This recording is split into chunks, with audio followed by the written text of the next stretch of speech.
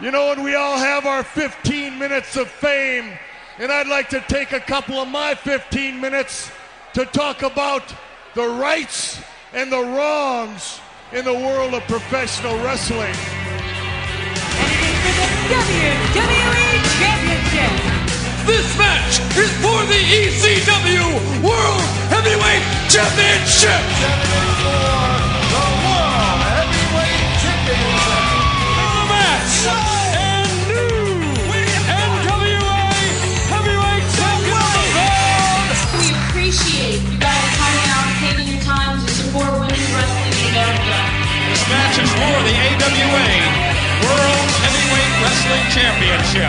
Hello, ladies and gentlemen. Welcome to another edition of Rights and Wrongs, of Pro Wrestling Podcast. This is your host, Mr. Green, and we have got a lot to unpack in this particular episode. Not necessarily, all bad, but, there's just a lot of stuff that's floating around that we're going to have to talk about one way or the other. So let's get started.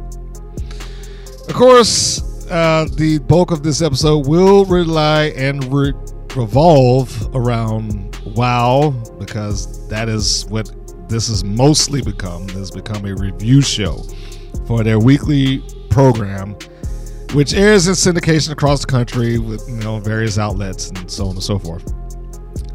Turn this heater away from me because it's making me sweat. And there's probably information you didn't need to know. Anyway, and this episode, the ratings have come out. The ratings, which are supplied by Brandon Thurston and Russell Nomics. We're going to talk about that and the overlapping scope of the ratings from summer till now, because there is a trend, and is quite honestly is probably not favorable. And then we'll do the show recap and probably a watch along, and then we'll go from there.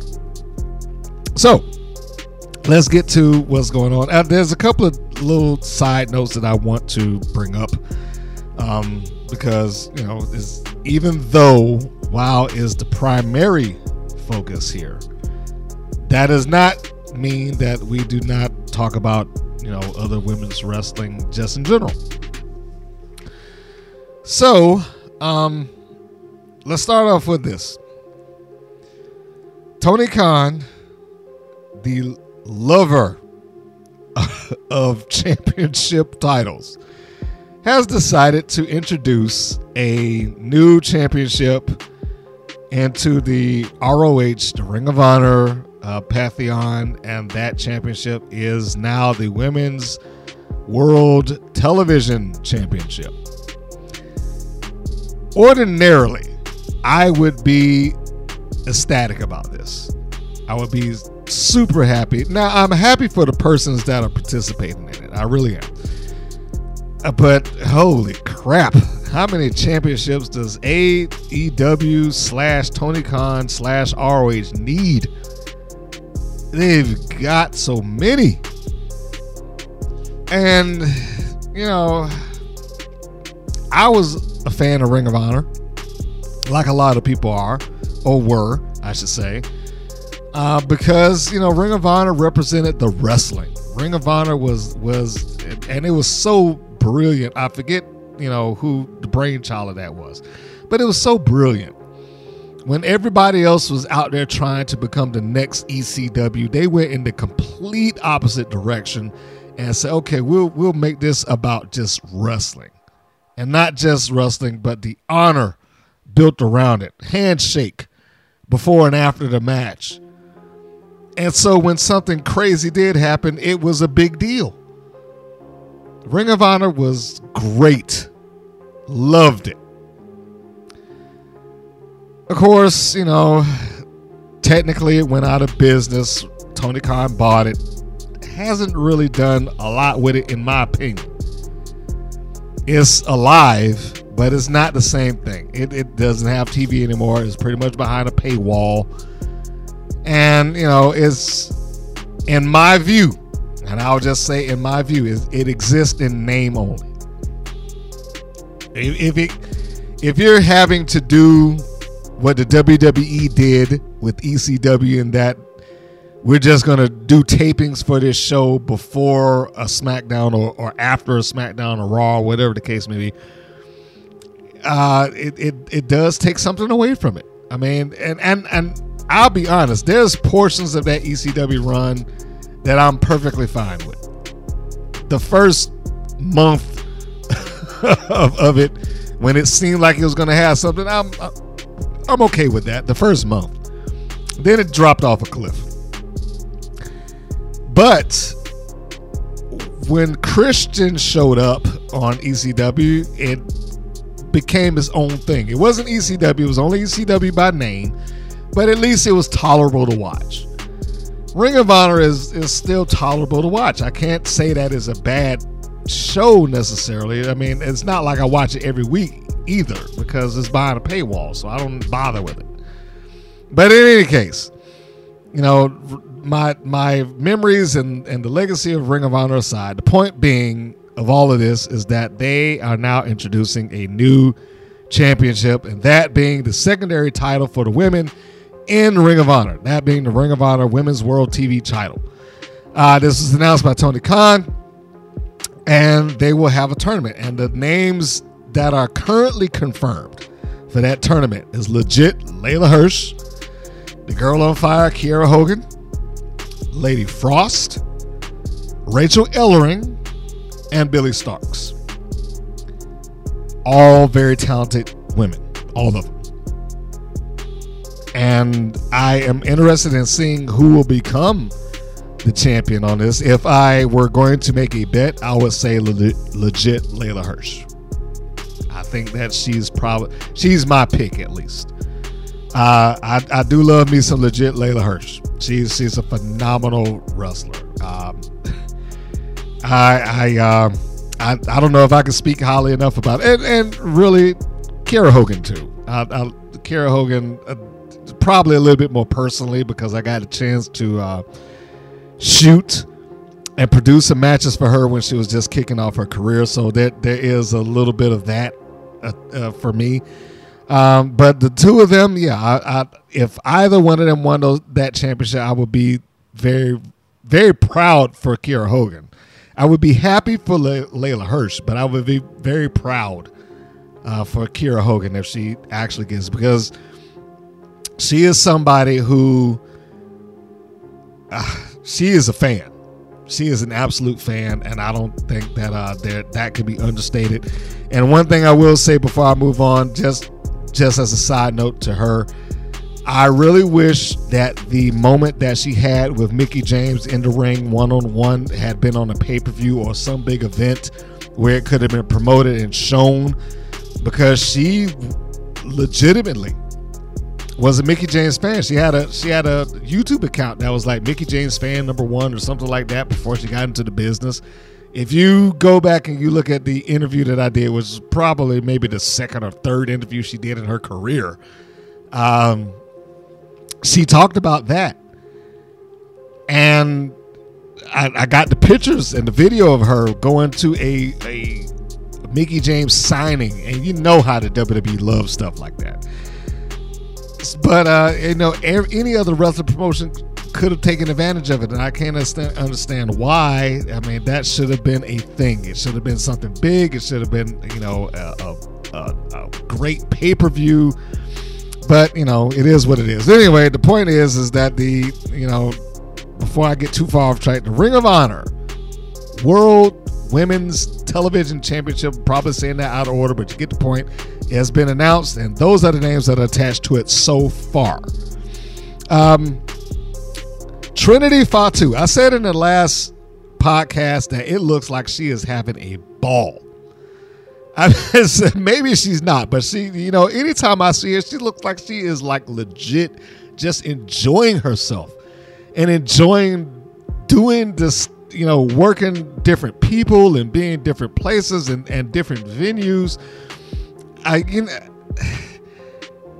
It's infectious for me to see her do what she's doing. I remember when Sting came back to wrestling. And he came to TNA, and he was in the Impact Zone and all that stuff. And he did a promo. I know some people like, well, Sting don't cut a good promo. You know, he does when he's got some emotion behind it. Yes, he does. He might not do it all the time. He ain't a Jake Roberts. He's not a Ric Flair or a Dusty Rhodes or, you know, the people who are known for being tall. He's not that. But when he's got some emotion behind it, he can deliver the goods.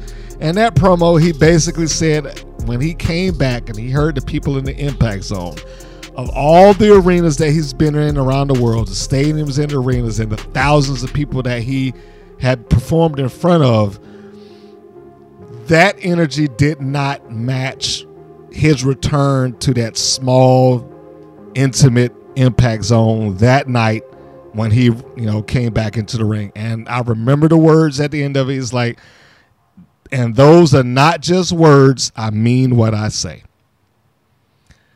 I get the feeling that Trinity Fatu is kind of in that category because she's performed in front of some huge crowds. I mean, huge. She's been to WrestleMania. And, you know, every pay-per-view in between. But I honestly, and I don't have anything to prove this with, but I honestly believe that there is a different energy that she gets when she shows up at TNA, the Impact Zone. I think that the words that Sting spoke all those years ago apply to her now. That the energy that audience gave, you know, in WrestleManias and so on and so forth, may not necessarily match up to the energy that small, intimate crowd has given her right now. I mean, I legitimately love seeing her work right now. I mean, because she's all smiles, just all smiles. Looks like it gave new life to her passion and career. That's bravo to her. That's all I can say. Just bravo to her, and I hope that she continues to enjoy herself. And I'm sure she'll return back to WWE at some point. But at this time right now, bravo to her, and I hope that it continues and that she continues to have a good time. Mercedes Moné has a pretty high asking price to return to wrestling. Reportedly, I'll say it. Reportedly, she has a very high asking price. And now this is not necessarily new news.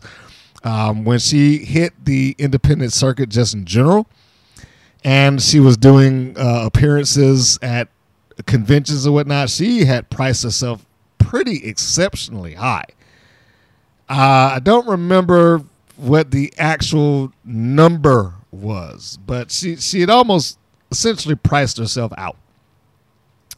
So the last reported news that Mercedes Moné had was essentially that she was asking for money above what Charlotte Flair had, which would make her essentially the highest paid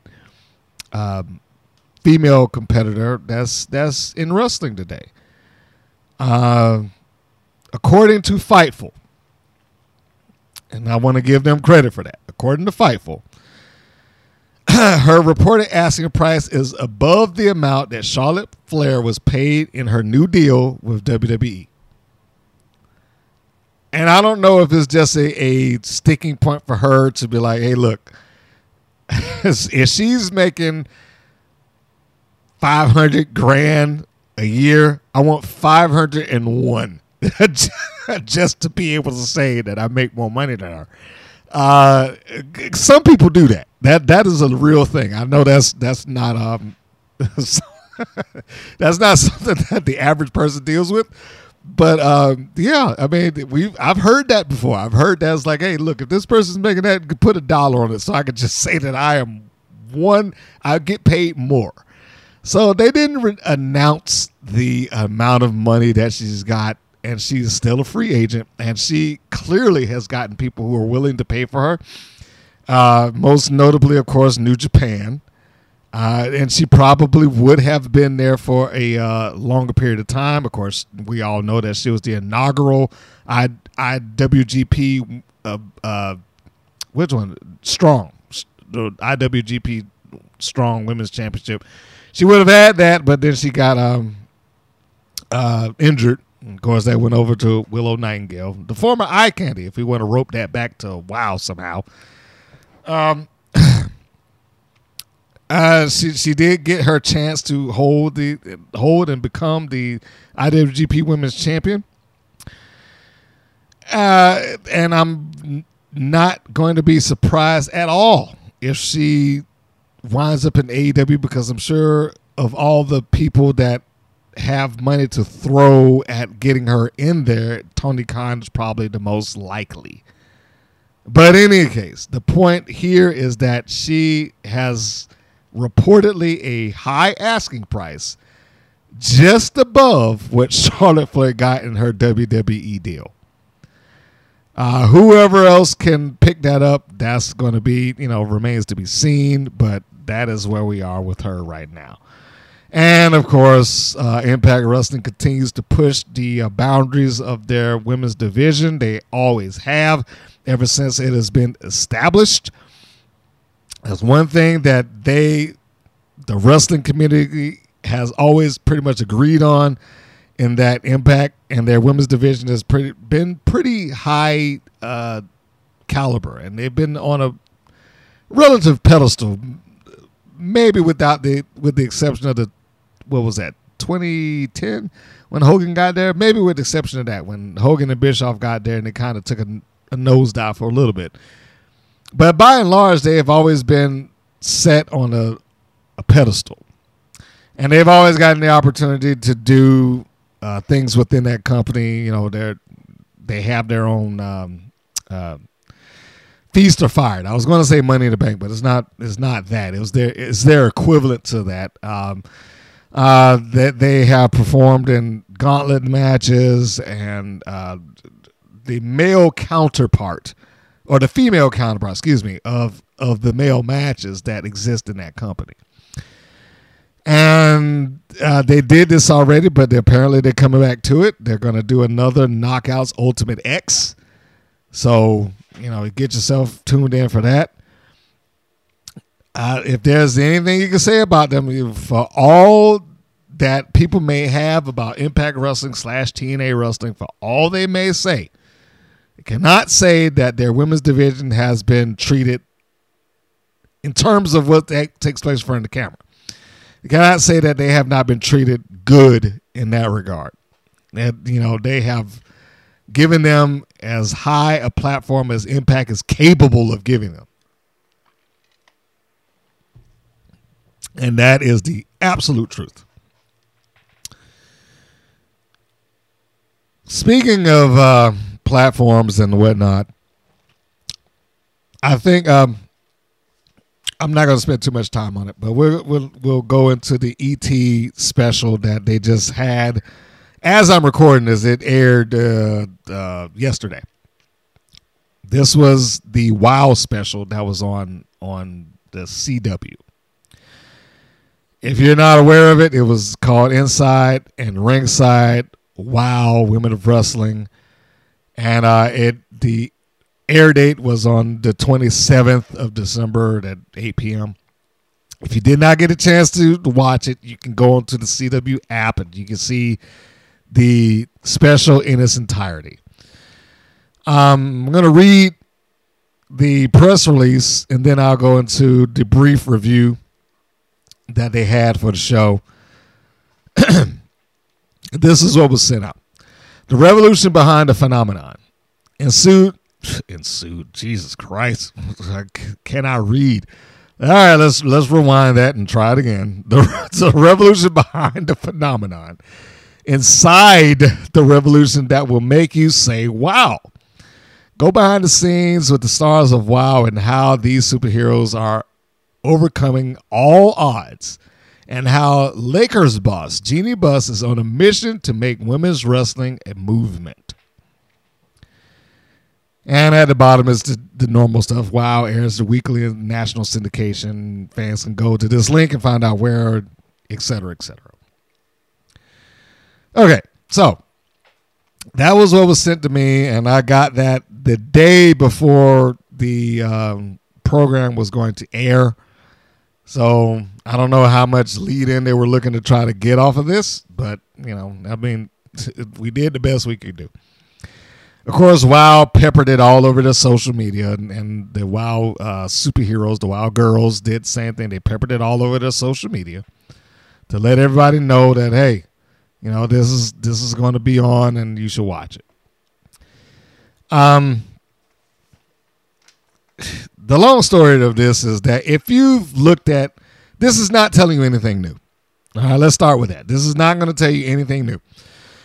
If you saw at any point the My Road to WOW series or WOW, the Origins of Women's Wrestling documentary that is on Pluto TV, this is like a 40-minute condensed version of both of those.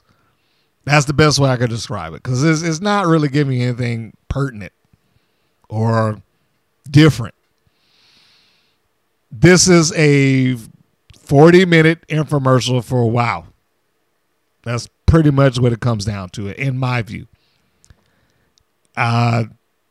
This is, you know, a hype machine for the product. Nothing wrong with that. If I had a TV show and I was and I had access to Entertainment Tonight or Extra or Inside Edition or whoever happens to be covering, I would want them to do the same thing. I would want them to give my version of the story to whoever's watching it. Now, bear in mind, even the best of them do this. WWE, we all know, is the industry leader as far as wrestling is concerned. Regardless to whether you like them or not, they're the industry leader. And I've seen lots of WWE documentaries. Rise and Fall of ECW, The Spectacular Legacy of the AWA, Rise and Fall of WCCW, the Monday Night Wars, etc., etc. The one thing that you can count on is, you know, they will ride some truth into those documentaries, but you can always count on that it's going to fit a WWE narrative. And so because of that, you learn to take certain elements of the show with a grain of salt if you're trying to be historically accurate. Example.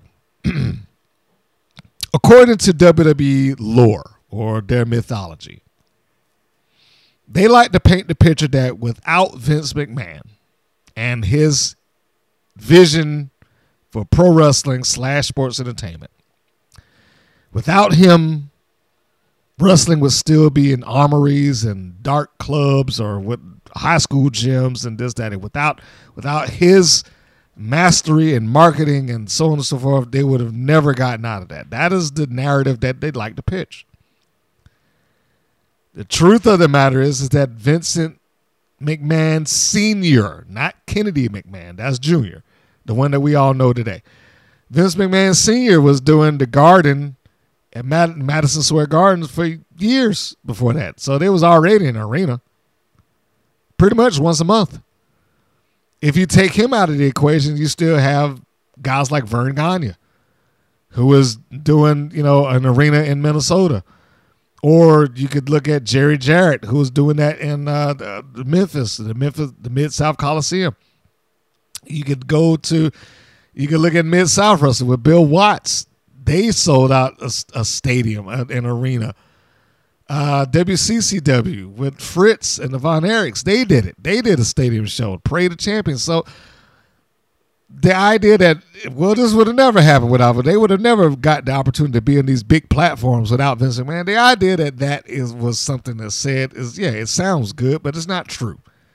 And they were already in arenas, and they were already in the stadiums. Now, whether they sold them out or not, or how good or bad the house was, that might be different, and it will probably vary from event to event. But he is not the originator of that. Even if you just went by WWE's mythology alone, he's not the innovator of that. The Shea Stadium show was in a stadium. But, of course, they don't acknowledge that. They couldn't acknowledge it because, they also had Hogan slamming Andre there. When later on they had the narrative that Andre had never been slammed. So, it's things like that. So all of that to say, when you look at this particular show, it is going to lean very heavy into the WOW narrative of, the WOW is starting a revolution of women's wrestling. And I'm not saying that they shouldn't say that about themselves. They probably should. But the truth of the matter is that they're probably about 10 years behind on that. I know they wouldn't like to admit that, and nor should they admit it when, you're talking about their wrestling product. But they're about 10 years behind. There's been other companies that have tried it. There's been other companies that have actually succeeded and propped it up and done more for some individuals rather than WOW has. A brief overview of let's just look at Shimmer, for instance. Now, Shimmer was founded in 2005 by Dave Prazak and I think Allison Danger. They were partners in that, if I remember that correctly. And it was pretty much a straight DVD company because there was no streaming platform at the time, so they operated almost exclusively. Not almost, they did. They operated exclusively off of DVD sales. But they also went out of their way to give you the absolute best women's wrestling that they could present at that time. Everything that WOW was talking about they're doing now, Shimmer did then. Now, that's not to say that WOW didn't exist before them. They did. They just didn't do as good of a job. The WOW came around in 2000, 2001. And then they went to the pay-per-view, and that entire pay-per-view, you might have had one match that went beyond 5 minutes. Shimmer was doing that on a regular basis. They were putting on stellar matches on a regular basis. Go back and watch Mercedes Martinez versus Sarah Del Rey. Fantastic matches that they had there. And they propped that up. And when WOW went away and when they were on a 14-year hiatus, Shimmer was still around. You can point at Impact Wrestling, TNA, who, in my opinion, kind of rode off of the back of Shimmer. And I'll go one step further to say Glory Wrestling, which is a forgotten entity at this point. But when Glory Wrestling came around, it was more or less a wrestling database that if the women wanted to get the names out there at that time, and this is really going back a long ways, but they kind of came around the same time as WOW. Almost parallel. And if not a little bit before them, actually. But when they presented Glory Wrestling, the Glory Wrestling website, you had so many names there that you probably know now that were just there trying to get noticed. That was the point of it. So if you were a wrestling promoter or something like that and you needed to find talent, you could go to this website. You could read where they were from, who they were trained by. They had links to the matches and so on and so forth. They did a lot to try to get the women that were there some kind of attention to where, other promoters would give them the time of day or like, oh, I want to get this person or that person and so on and so forth.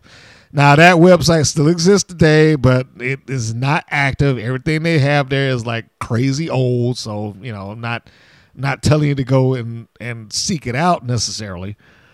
But the point there being is that they had a lot of people who were there to get their names across, and they did. Daisy Hayes, Alexis Lurie, who we knew or went on to become Mickie James, 21st Century Fox. Gail Kim is there, but she went under a different name. I think she's like Katrina, the Queen of Cats, or something like that. Cherry Bomb, who we she stayed as Cherry Bomb. I think she changed her name at some point. I forgot. Melanie Cruz, the fabulous Firebird Phoenix, who we now know as the Beth Phoenix, and you can go on and on and on. There were a lot of people in a lot of different platforms that supported and propped up women's wrestling while WOW didn't exist. Melina Perez, who we just now know as Melina, you can see a ridiculously young picture of her there. So I mean, there's a lot of that that's there, and I'm not saying that to disparage what E.T. as a production did for WOW. Like I said, that was their job. Their job was to push WOW and make them look good, and they did. But as a non-connected entity to that, as a third party, as somebody who has nothing to gain either way, I think it's important to say that, well, there were other platforms and there were other people. To say that WOW was the kind of kickoff of this revolution ignores a Glory Wrestling. It ignores a Lewis Wrestling, which that's forgotten. I forget what it was, the Ladies of United States and International Superstars, something like that.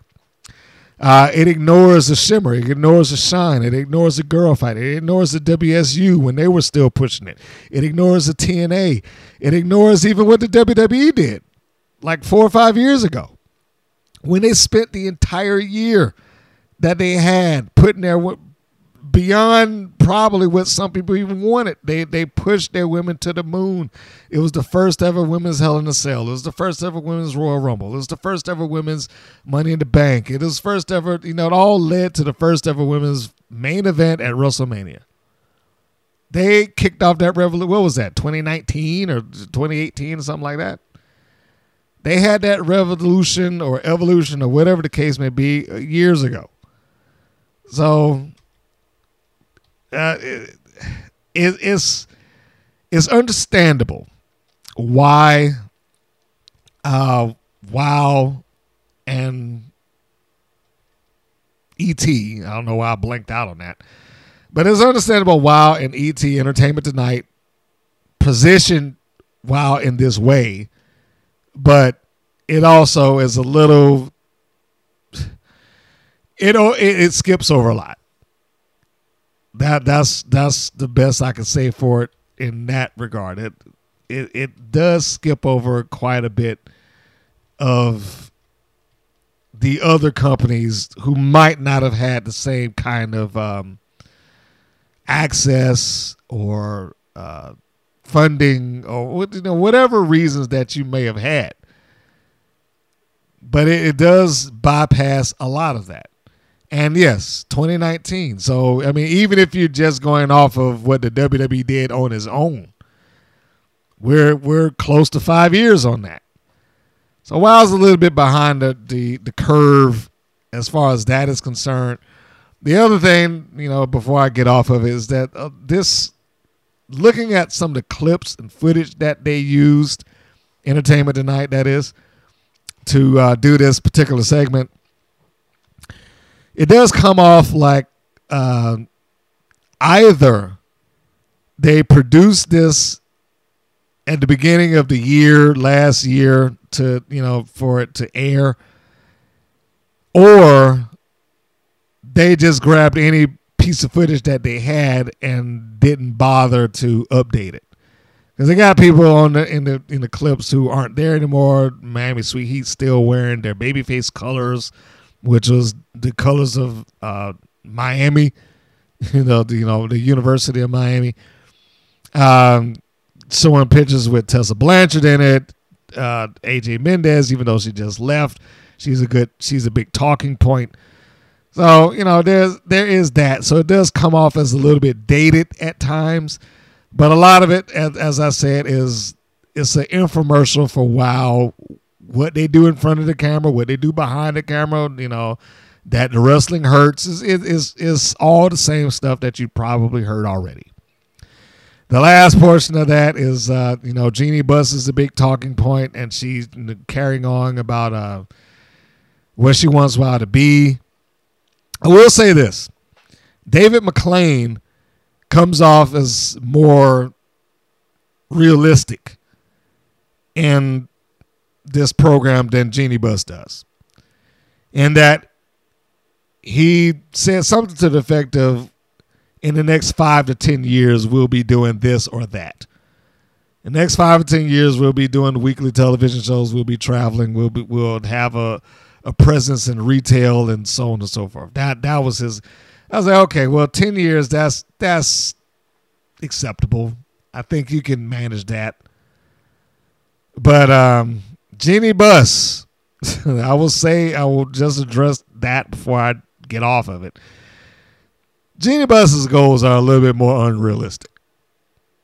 One of the things that she's talking about there is they're going to have someday their own Dwayne "The Rock" Johnson, or they'll have their own John Cena. And whereas I can appreciate the effort and the idea that that's something that she wants, and she wants a star on her roster, the way that WOW is being produced and or booked at this point will make that impossible. If they stay on the path that they're on right now, that'll never happen. It'll never happen. And I am one of those people that tell you that it will never say never. This is one of them times that I'm going to break that rule. It'll never happen if they remain on the path that they're doing right now. It will never happen if they stay where they are right now. No one on that show gets to establish who they are. No one on that show gets to establish a personality beyond maybe a few talking points. No one on that show gets to stand out opposed to the next person.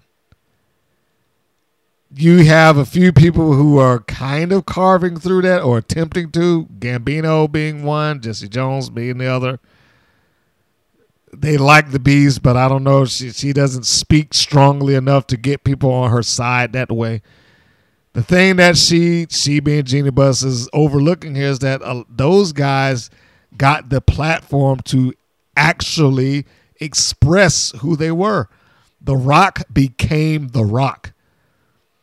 And even though people were supposed to boo him, he won them over with his entertainment value. Same thing with John Cena. He was a heel, but he won them over with his entertainment value. There's no one there on WOW's roster right now who can do that.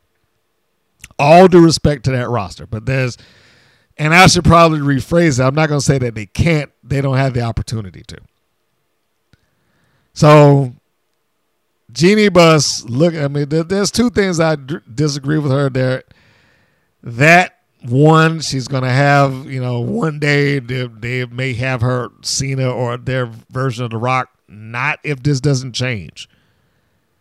And two, I know that this is all, the narrative here is that, I'm doing this for women's empowerment and, provide an example. And that's probably all very true. And great bravo for her and the narrative that WOW, or the WOW mission statement, great for them for doing that.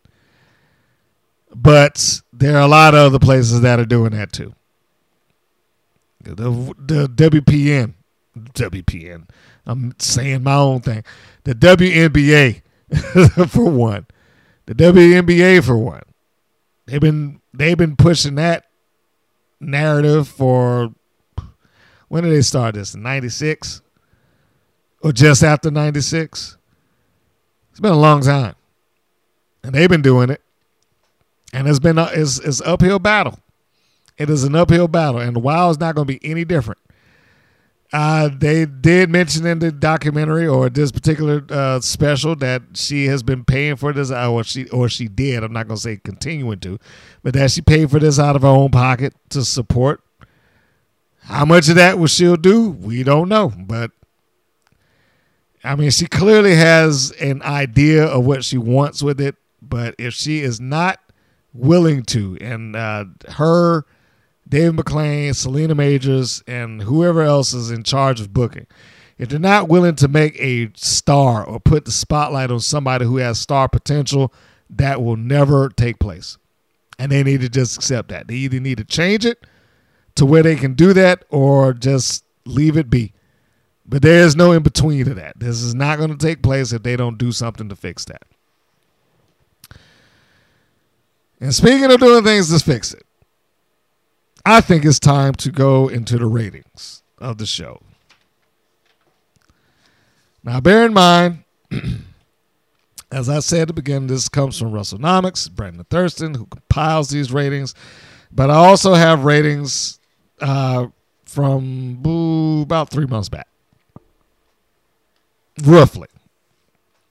And I'll talk about some of those momentarily. These ratings are reflective of the month of November, the first week of December, November 5th through December 3rd. And I will give the preceding rating, which was the last week of October, so you'll know where they were before we go into where they are. So, the lead-in, the previous week, October 29th, which the main event was the Beast versus Vicky Lynn McCoy. This was a no contest match. And it had a rating of 0.05, which equates to about 243,000 people watching this show. That's not a high rating, but that is the rating. That is what leads into what I have in front of me now. November 5th, from that week, they lost 2,000 viewers.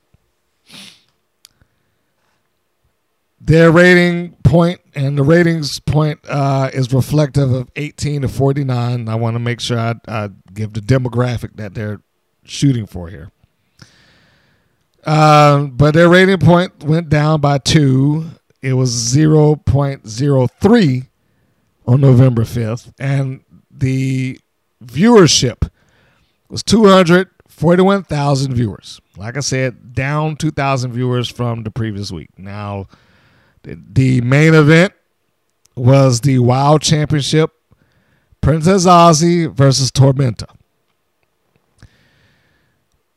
Generally speaking, the trend has been that the ratings reflect that the championships have not done well on their broadcast, probably because it's been on there too much, but that's basically what has begun to reflect. Surprisingly, the following week, they shot up by a significant amount of viewers. November 12th,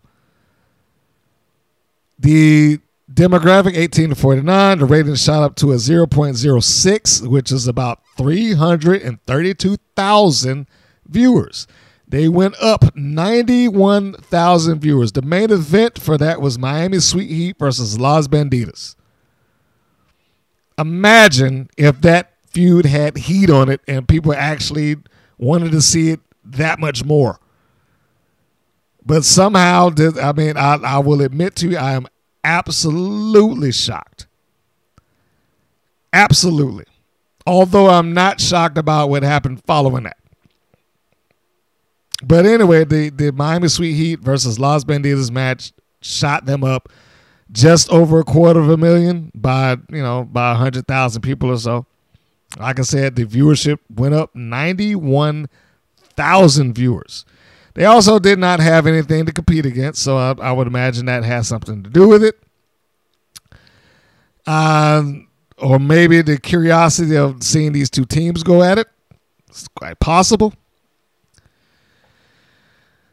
The next week, November 19th, they lost nearly every viewer that they gained.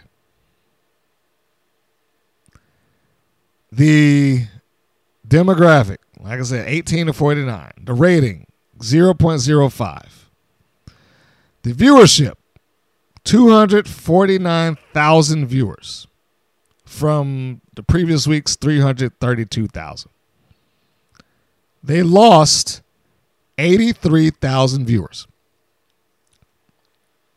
The main event for this week was the unsanctioned match of the Beast versus Vicky Lynn McCoy. This is a payoff to the angle that last aired on October 29th. That is 3 weeks prior to this.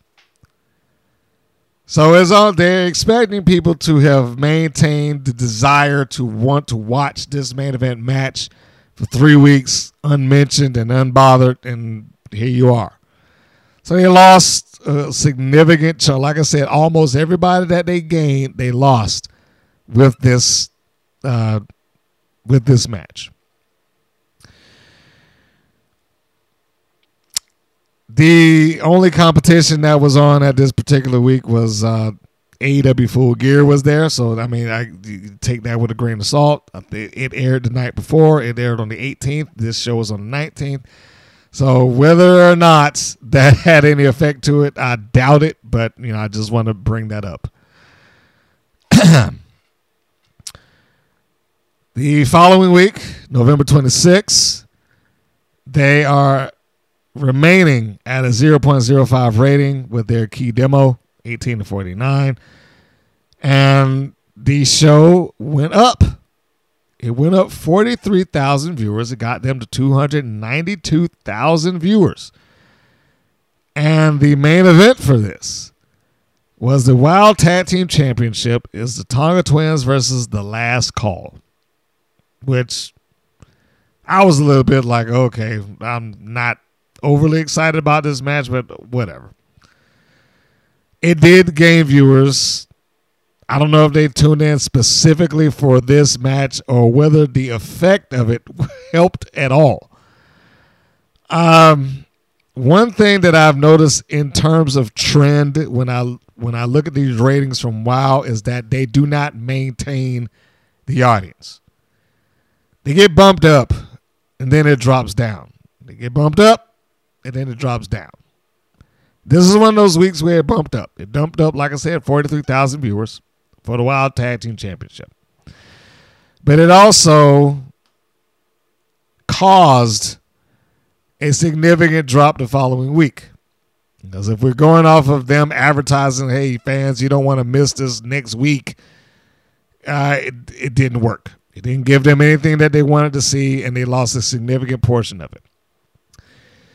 The following week, the first week of December, first weekend of December, December 3rd, this aired a 0.03 in the ratings, or in the key demo rating. The viewership, 239,000 viewers. They lost 53,000 viewers going into the following week. The main event, the Mother Truckers versus Miami Sweet Heat. This also was the payoff for an angle that spread about 3 weeks difference. This December 3rd airing is the payoff for a November 12th angle that started. And it looked like outside of their core audience, not a lot of people cared about it. Just seems like, it just, their fan base, their core fan base is going to watch it. And from what I can ascertain, about 250,000 viewers seems to be the WOW average on viewership. It goes up, it goes down, but it basically hovers around that mark, around 250,000 people, as far as ratings are concerned. It's been about 20,000 people less. It's been, maybe a little 20,000 people more, but that seems to be basically where they are overall. Now, that said, I just want to go and address some of the ratings that they've had since the summer. If you go back to October, the highest rating that they had that month was 312,000. The main event for that was Princess Aussie versus Penelope Pink. But the rest of the month, 277, 270, 255, 243, again, we're more or less hovering around that 250,000 mark, which I think at this point is safe to say that is the core WoW audience. Probably, the people who are going to watch that regardless of what WoW does, regardless of who's in the main event, regardless of how it's presented or what have you. The ones that I say that go onto WoW social media and they're constantly, oh, this is great. This is going to be fantastic. I love you guys. You're the greatest wrestler in the world. All of those things.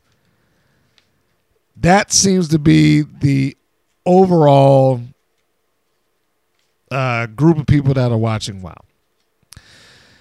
Preceding that, there are ratings that actually did much better. I'm going to get into my notes here so I can give you an accurate pronunciation.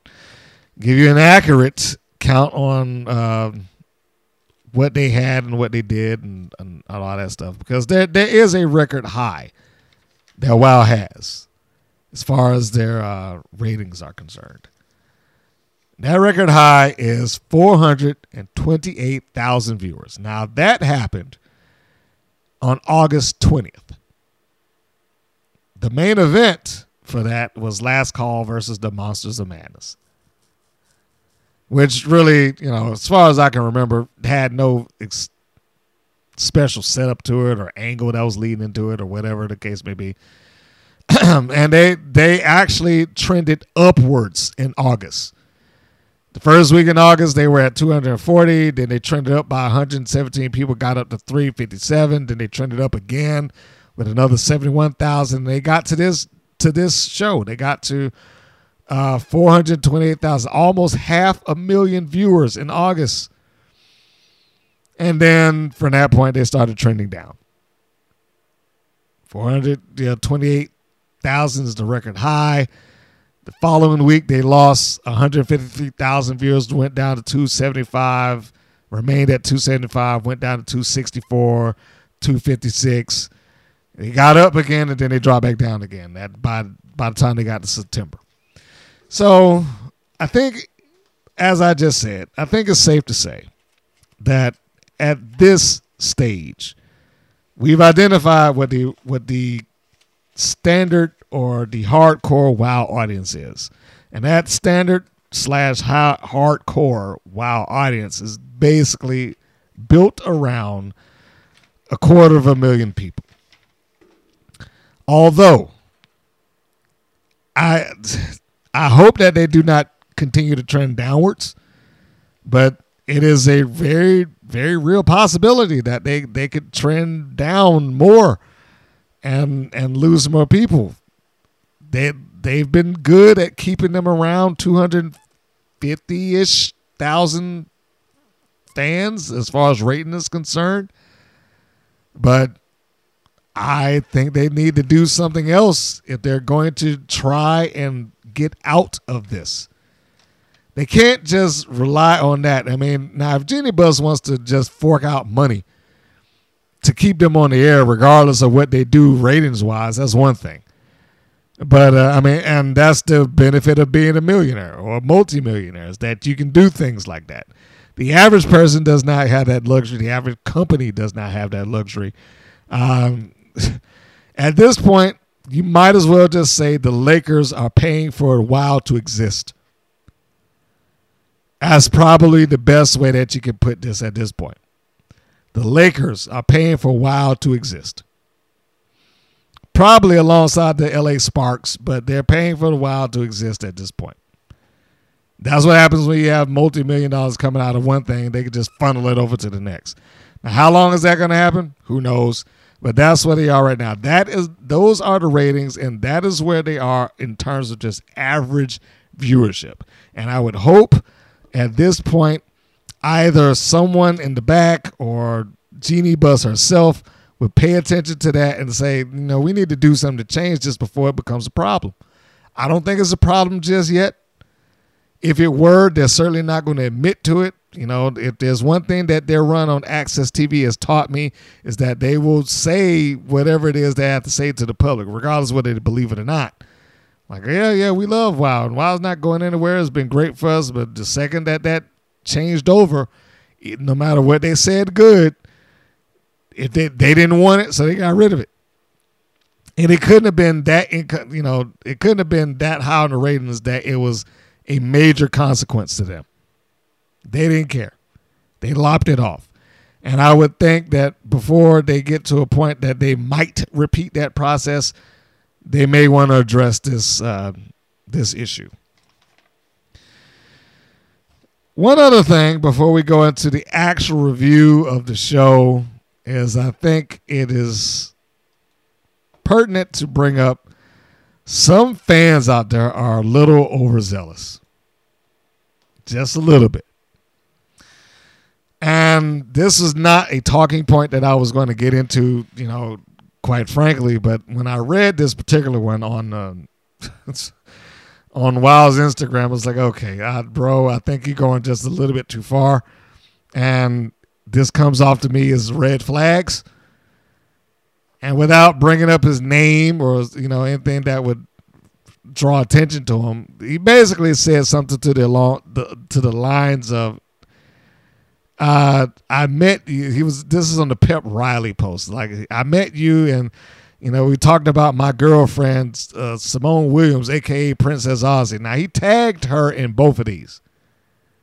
Simone, I think Williams is the last name. But anyway, he tagged her in both of these. It was like, and she loves me. Oh, this is not good. Now, I know some people are like, oh, yeah, he's just saying some stuff. No. This is how this starts. When they allow people to just be delusional like that, that becomes a problem. I'm not saying that he's going to be a danger. I'm not saying that he is a danger. But I would certainly keep my eyes on him if I was Princess Aussie or anybody else in that company for that matter.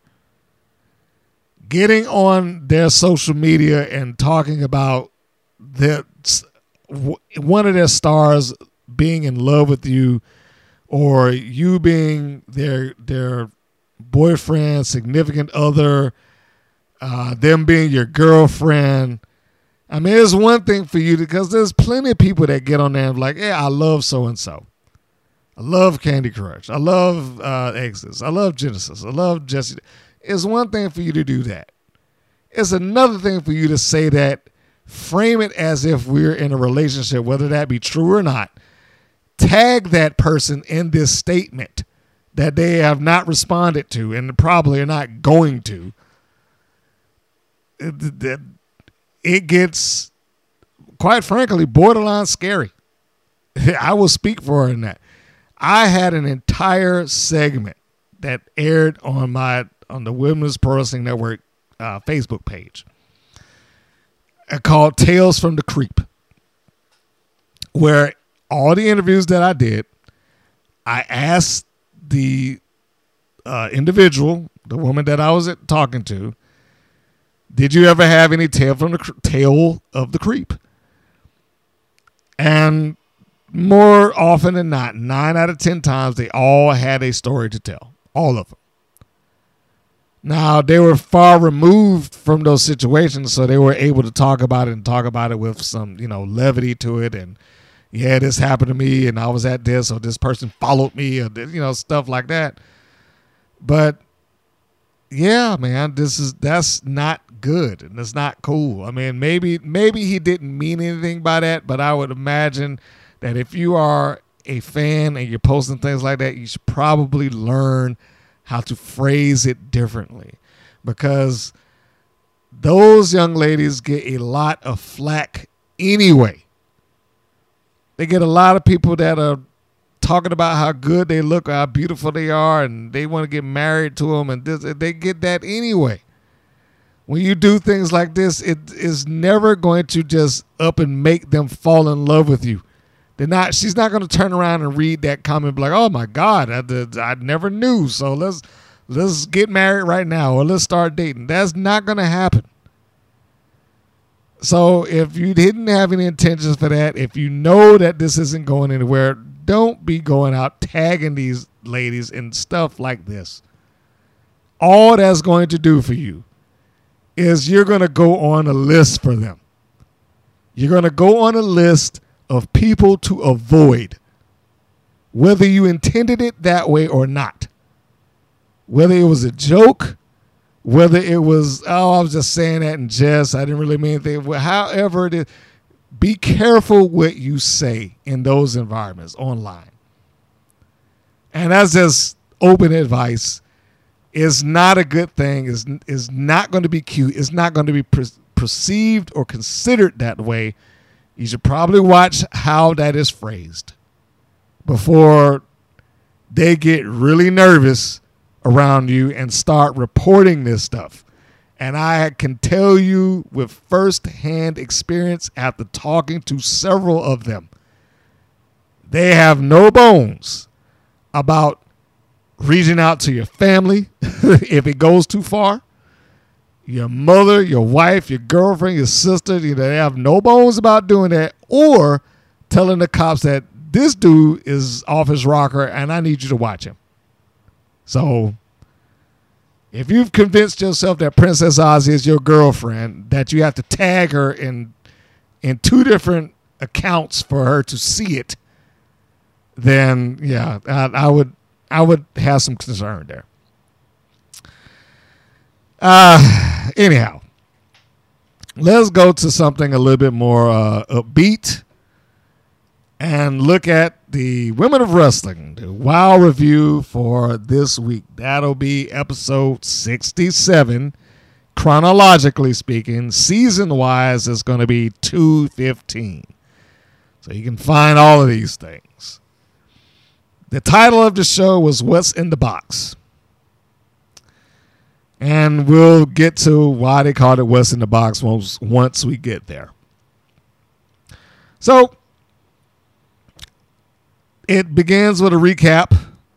This week we've got David McClain and Nigel Zane doing the commentary. Stephen Dickey's out. And I have to go ahead and admit on record that Nigel Zane is doing a good job here. He's doing a great job, really. He projects so much better. He comes off as a professional, and like commentating was his job. Whereas, I hate saying this about Stephen Dickey did not establish a tone or style. I've said a couple of times that he is pretty much a shadow of David McClain. Not that he tried to talk like him or sound like him or emulate him, but in terms of content, he didn't vary away from what David McClain talked about all that much, if ever. Nigel does the same thing, but he's able to present it stronger. He's able to give his, even if the sentiments that he and David McClain share are exactly that, shared sentiments, he's able to make it sound like he has a different stance on topics here and there. And even when you get past that, even if he's unable to make it sound that way, he's able to sound verbose and present with some level of authority the stuff that he's talking about. He just sounds good on the microphone, and I have to give him credit for that. The first thing that they have is Abilene Maverick. She comes out to the ringside. She cuts a promo basically on the fans. It's not going anywhere, and she's talking about they should know who she is. I'm not really sure why. Nigel Zane does say something that I thought was silly, in that he's like, how could they not know who she is? Well, probably because she hadn't been on TV in 4 years or wrestling in general for 4 years. That's how they could not know who she is. That is one of the points where I'm like, okay, this is when they start becoming the voice of David McClain, because that is absolutely something that he would say. Well, how could they not know? Abilene Maverick is no star. And there's no reason for any of them to know who she is. So she calls herself the VIP now. Hopefully she will stick with that rather than the governor's daughter, because as I said in the previous podcast, what does that even mean? And how does that even relate to what she's doing or how she's doing it on this show? It doesn't. So her calling herself the VIP, I think they can work something better with that. It would be much better if they can actually work it and is used opposed to just a nickname. It cuts to a recap of Amber O'Neal returning to WoW and joining up with Jesse Jones and then beating up on Americana. So there's a little bit of, hey, this is what happened the previous week, and picking up from that. The first match that they have is Adriana Gambino taking on Katarina Jinx. My first note that I have here is Jinx a babyface now. The last time we saw her, she was clearly a heel. And now without any sort of rhyme, reason, or explanation, like WoW tends to do, she's back in this arena, and now she's, happy and more fan-friendly, shook hands with somebody there. I don't know what she's supposed to be heel. She's supposed to be babyface. I think she's just defaulted in being the babyface here because she's up against Adriana Gambino. I don't care for the flipping back and forth of these personas. I stick with one or the other. Although I'm sure, as I said, that look, some people there come and they're just there to do the job. Katarina Jinx is that. She's there to do the job. Nothing wrong with that. I just wish that they did not waste time doing vignettes to introduce these people like they're supposed to be stars when they're not. They're not supposed to be stars. They're just there to facilitate a win for their opposition. And they need to just go ahead and accept that. The match starts out with Adriana Gambino charging in, following Katrina Jinx, and Jinx is, rolling around and crawling on fours and rolling through, evading her. When she does get up, she tosses a couple of kicks at Gambino. Gambino sidesteps and dodges 2 or 3 of them before she rolls out to the floor, does the heel thing. And she's like, oh, hey, no, wait, what's going on here? And, talking to the crowd and like, I'm not messing around with this. When she's trying to get back into the ring, Katarina Jinx lunges at her a couple of times, getting on all fours. And Gambino does the smart thing. She grabs her arm and just like drapes it over the bottom rope. There are a couple of points in the match where Jinx is in control, but by and large, this is a match for Gambino. Katarina Jinx at some point tries to do the walk on the ropes. I cannot say old school for her because she's just starting it. I mean, and even though it's old school for The Undertaker, he didn't invent it. He got it from the spoiler, and even he has admitted that, and so have the commentators.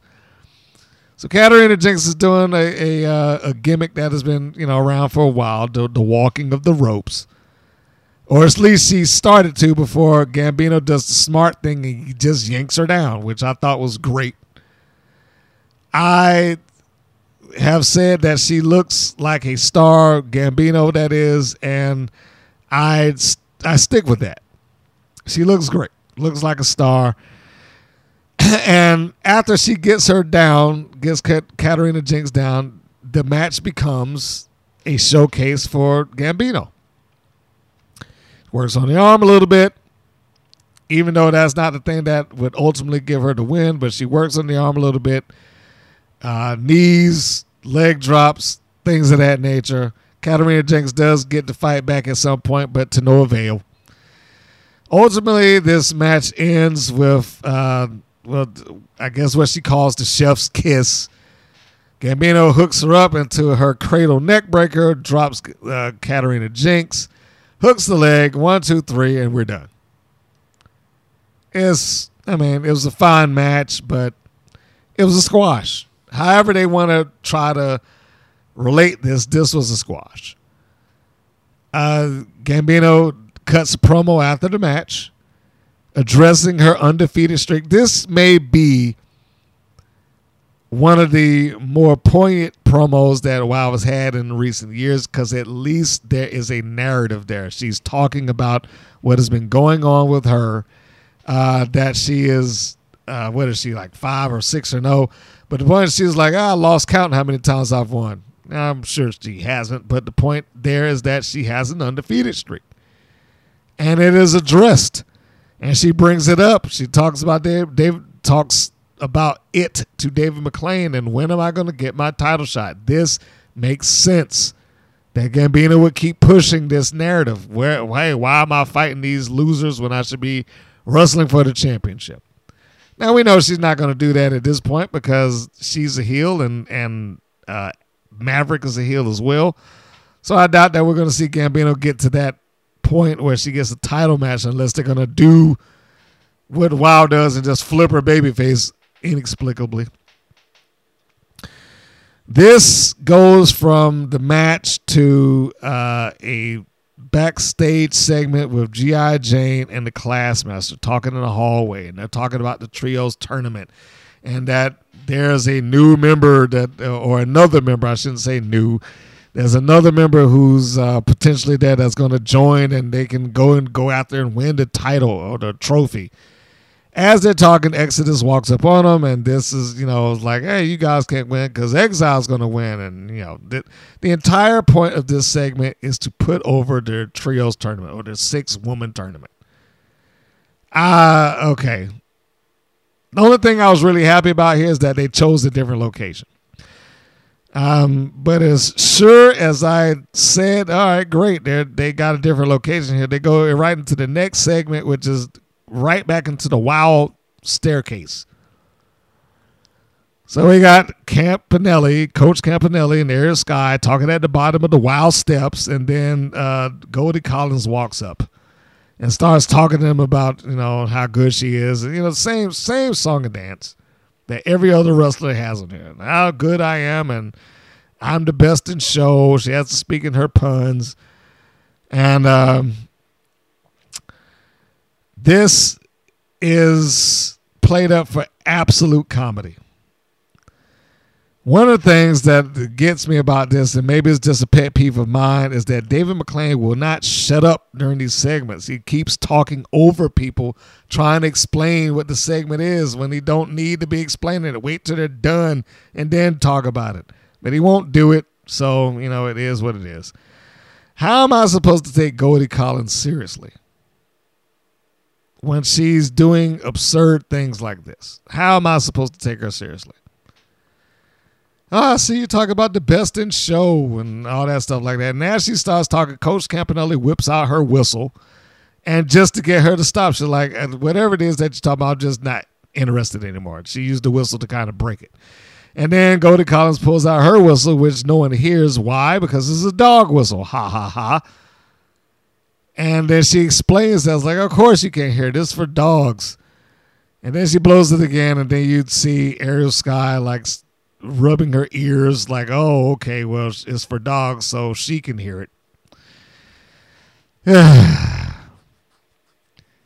It's more dog puns and a very low bar attempts at humor that's going on in this segment. The other thing that I wrote here is that when are we going to get the inevitable Goldie Collins versus Katarina Jinx match? When are we going to get the inevitable dog versus cat match in this company? Because that is coming. At some point that match is going to happen. So anyhow, next segment is Goldie Collins, Coach Campanelli with Ariel Sky going to have their match in the ring. The commentators are still insisting that there was some sort of worldwide search to find the next member of Team Spirit, when clearly they have not left Los Angeles, much less that building, to go and find anyone. But, I guess they have to still sell the idea that, oh, we've been traveling the world looking for the best talent that could possibly be here. This is absurd. This is the worldwide search is absurd. Not only is the worldwide search absurd, but the match is probably not that much better. I mean, it does have its moments, but it's another insanely short match. It's probably about 4 minutes long, and this comes off to me, and I will only say for me, like an exhibition rather than a competition. It's like just an exchange of, I'm going to do this, you do that. And the reason that part of that exists for me is the spot that Goldie Collins does in the match where she does a leapfrog. Well, not a leapfrog. She hops over a Coach Campanella that's laying down on the mat. And the moment she hops over her and she's facing the hard camera, she stops what she's doing to start talking to who knows who. Just immediately stop mid-run, like, I'm the best and I'm Goldie Collins, whatever she's saying, because I can't read lips at that distance. And then she gets caught in the roll-up. Why would you stop in the middle of a match? I mean, if this were real, if this was some sort of competition, if you were going off of the idea that this is supposed to be a legitimate wrestling contest, why on earth would you just stop and start talking to nobody? What was this for? It was just humor for humor's sake. That wasn't funny. And speaking of humor, at some point in the match, Goldie Collins grabs the hair of Coach Campanelli and walks her around like a dog. I was just, okay, come on. That was how I legitimately felt when I watched this. Like, God, really? You got to take her while she's on her hands and knees and grab her hair like it's some sort of leash and walk her around. And the thing that got me about this match, despite the fact that I knew that it was never going to be a win for Goldie Collins, is, it was easy to see that Coach was going to win this. There was no doubt in my mind that Coach was going to win this. Wild does a very bad job of getting you to believe in somebody one way or the other. It's just a norm for them. Like, I know they wanted you to believe in, say, Spring Break 24/7. But for what reason would you believe in Spring Break 24/7? Why? Why would you ever think that Spring Break 24/7 was capable of winning a match based on how they've been presented on their own show? Why would that even cross your mind? And this is one of those moments. It's like, why would that ever cross my mind when they have done nothing to get anyone to believe that this team or this person, or this individual, whoever, could possibly win? Campanelli wins with her buzzer beater. It's not a really much about the match that you can go into beyond that, but yeah, she wins with her buzzer beater. It was pointed out to me because for the life of me, I was like, I don't know where they got that outfit from for Goldie Collins, but it looks really familiar. And then somebody said, yeah, it looks like so-and-so from The Boys TV show on Amazon. And I was like, that's it. That's it. She looks like the young lady on the show. God, I can't even think of the name of the character right now. Shoot. I should have wrote it down. But yeah, she reminds me of the character on the show. Same color scheme, is just a little different, just enough. I want to say, was it Erin Moriarty? I think that's the character name. No, that's not the character name. That's the actress name. Sorry. What was it? April, January. Annie January. Good Lord, I'm just getting all of that messed up. Anyway, there you go. Annie January is who she was on the show, and the outfit looks fairly close to that. I couldn't name it for the life of me. It looked familiar, but I could not name it. It was just fortunate for me that there was a guy that was in the hub at work, and he's a real big comic book fan, and he watches all of those shows. And he looked at us like, oh yeah, her outfit looks pretty much like Annie January. I was like, that's it. Boom, that's who it is. So yeah, I can say that her outfit is probably very much inspired by Annie January. Now, what that has to do with dogs, I don't know. Her name pretty much gets that, and surprisingly, he didn't even connect that her name was like, okay, Goldie Collins is like a collie and a golden retriever and a collie kind of slammed together for a name. I don't know how he missed that, but I guess in his view, like, how did you miss that? She looks like Annie January, so I don't know. Coach, after the match, makes an announcement like, hey, this is something that you're going to want to stay tuned for. I'm not going to do it right now, but I'm going to come back out a little bit later, and we're going to make the announcement. It's like, all right, fine, whatever. I was almost certain of, like, this is not going to be any big deal. And it wasn't, but we'll get there.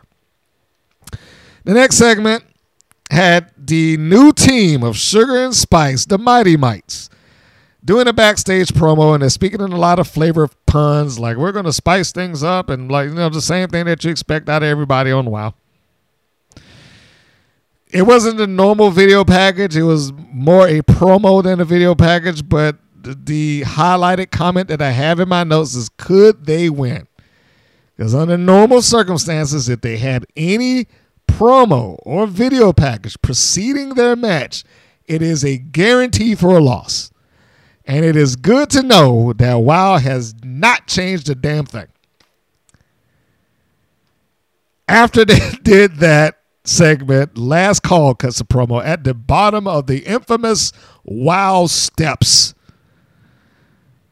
And they're still claiming to be number one contenders. How long is this supposed to carry on? They've been beaten clean by the Tonga Twins twice now.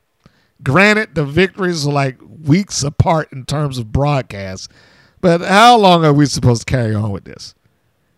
It's not like there's even a disputed finish with the match. I would understand if they had some level of dispute, but it's been 2 clean wins. Why are they even in the mentioning that they're no one contenders? They definitively lost. They should not even be in the conversation for a title match. And hopefully they're not. This brings in the Mighty Mites. Now I'm going to stop for a second, and I'm going to go back to what I talk about with WoW and when they do things like this. So last week, when we saw them being introduced, now bear in mind this is their debut match, so you knew that they had to lose. Last week, when they brought them up, or when Dave McClain brought them up, and they showed the graphic on the screen, it's like, next week, fans, is the debut of the Mighty Mites. You don't want to miss it. Like they were a big deal. Never seen them on the show, but he presented them like they were a big deal. Got the graphic and all that stuff, and he's talking it up. And then we have them do their promo, like, we're going to provide some spice and flavor to your life, and yada, yada, yada. And then they proceed to get into the ring and get completely demolished. Like, why did you even bother wasting airtime promoting them? This is not the thing that I would say that needed to be promoted to tune in next week for. I'd have changed the channel. If I looked at this and I saw this match, that he hyped up like it was some sort of big deal, I would have changed the channel off of this. And I wrote that down. I was like, this would have made me just flip the channel. This is a ridiculous match. This is nothing to make the Mighty Mites look like they were worth anything. I'm not even sure that they should go by the name the Mighty Mites, because when they come out to the ring, yeah, they were referred to as the Mighty Mites, but from that point on, it was just sugar and spice, sugar and spice, sugar and spice. So like, well, just make that their name. And this team is ridiculously tiny. I mean, ridiculously tiny. They got to be like 4 foot something. 4'9", 4'10", but they cannot be 5 feet. They can't be. They are so small. And Last Call plays that up completely. Like they are literally treating them like kids, like you would a child. They're taking swings at them while both Wrecking Ball and Randy Del Rey have their hands on their foreheads, holding them back, showing them that they have absolutely zero chance against them whatsoever. And it's not like that narrative changed anywhere in this match. They were just thrown around and abused and shown to be absolutely inferior to this team at nearly every turn. So why did they get some sort of promotion like this? Why did they get graphics? Why did they have these promos? Why did they do that if the best that they're going to be is a job team? And let's be honest, that's all they're going to be. That's all that the Mighty Mites are ever going to be in this company. If they started off with this here, they're not going to get any better. The best that they could have done for this team is reverse the main event. Put Last Call in there against the Tonga for a final time and just be done with them, which, they should have been done with anyway. And have Los Bandidos go up against them. So at least Los Bandidos would get a win. The Mighty Mites wouldn't be in there with a team that is completely towering over top of them. And Bandidos could probably have gotten them a better match and made them look better for at least a period of time before ultimately polishing them off. The Mighty Mites did do nothing. They did nothing relative to that. And just the fact that they had them at a position where Del Rey and Wrecking Ball are holding them by their forehead while they're wildly swinging like two idiots, like let me go, I'll kick your butt, neither one of them thought to back away from their hand or swat the hand away or nothing. Just like the two kids against an adult, and an adult that just didn't want to hurt them. Like, okay, kids, calm down. That's what it looked like. Why would you ever take this team seriously? Why would you ever take this team seriously? And then what's worse is that you had David McLane trying his best to hype them up like there's something. Well, they got to be careful because they're high flyers and they'll do such and such and this. Okay, yeah, they were high flyers, all right. They flew high into a punch in the mouth when they came off of the ropes and tried to go through try to do it like a suicide dive. They both flew directly into a forearm shot. This is ridiculous. This match was absolutely ridiculous. I had somebody sitting in the room with me while I was watching and did not know who this team was, okay? Did not hear the name, did not know what they were. First thing out of her mouth, who are they supposed to be, ketchup and mustard? Based on the fact that they got this bright red and bright yellow outfit. And the sad part about that is that, you know what? You're not that far off from the truth. I know she was trying to be funny. I know she was trying to be, ridiculous and whatnot. I was like, but the sad thing is that you're not that far off. Especially when the better portion of what they did was talking spice puns. Now, did they have a portion of the match where they got to do something? Yeah, they did. They got, a couple of duck through their legs, drop kick, and did, come off the back of a Wrecking Ball as a quick little spot. I don't even remember which one it was that did it. Probably Spice. But really, who cares? It doesn't make a difference. They're probably two talented young ladies, but this was not the way to introduce a new tag team if you had any intention of getting any mileage out of them. Having them look like just two job. Even the fact that they would double team and try to illegally, because that's basically what it was. Even the fact that they tried to do stuff illegally, double teaming them, didn't work. They did a blind tag. They had both of them in the ring. One of them's hammering away comically at the stomach of Reina Del Rey. The other one's behind her, ready to do a schoolgirl. And that didn't even work. So, like, as soon as she goes up into the ropes, Del Rey just does a hip toss. Boom, you're done. Flatten you out on your own partner. And it's like the best that they tried to do as the underdog was nothing. Like the best efforts that they could do showed to be completely ineffective. She tries to do what would you even call this? And I don't even know which one is what.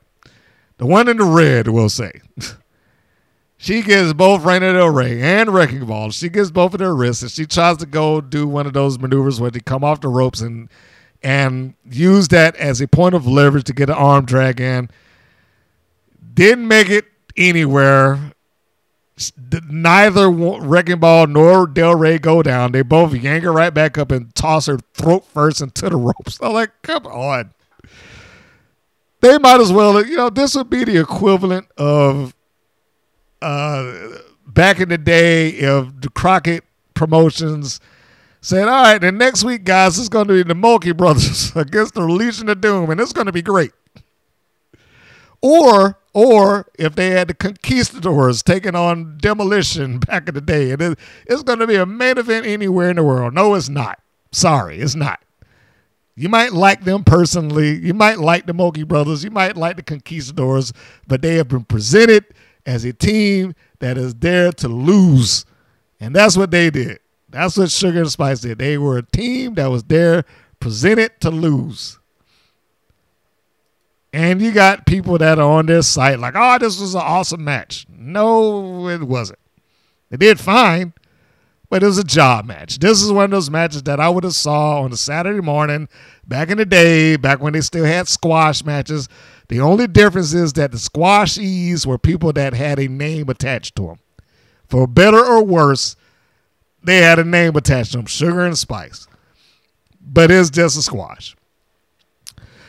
Getting past this, ultimately, Last Call wins easily by slamming one of the mites on each other. So I'm not sure what the Mighty Mites or Sugar and Spice or whatever you want to call it was supposed to get out of this. They did a few moves, I guess, that were, perceived as outquicking their opponents or attempting to outquick their opponents. But like I said, they flew high, all right? They flew right into a punch in the mouth when they tried to double suicide dive right out through the ropes. And it just looked ridiculous. It just, how can you believe in this team? How can you possibly believe in this team when they just got squashed immediately? And that's how Last Call won. It was a double pin at that. Like, they did that, and then they just, bam, used her partner as a weapon to her own partner. Used Sugar to slam on Spice or vice versa. And then they double pin them, and it was over with. So we moved on. It was ridiculous. It was fun for Last Call.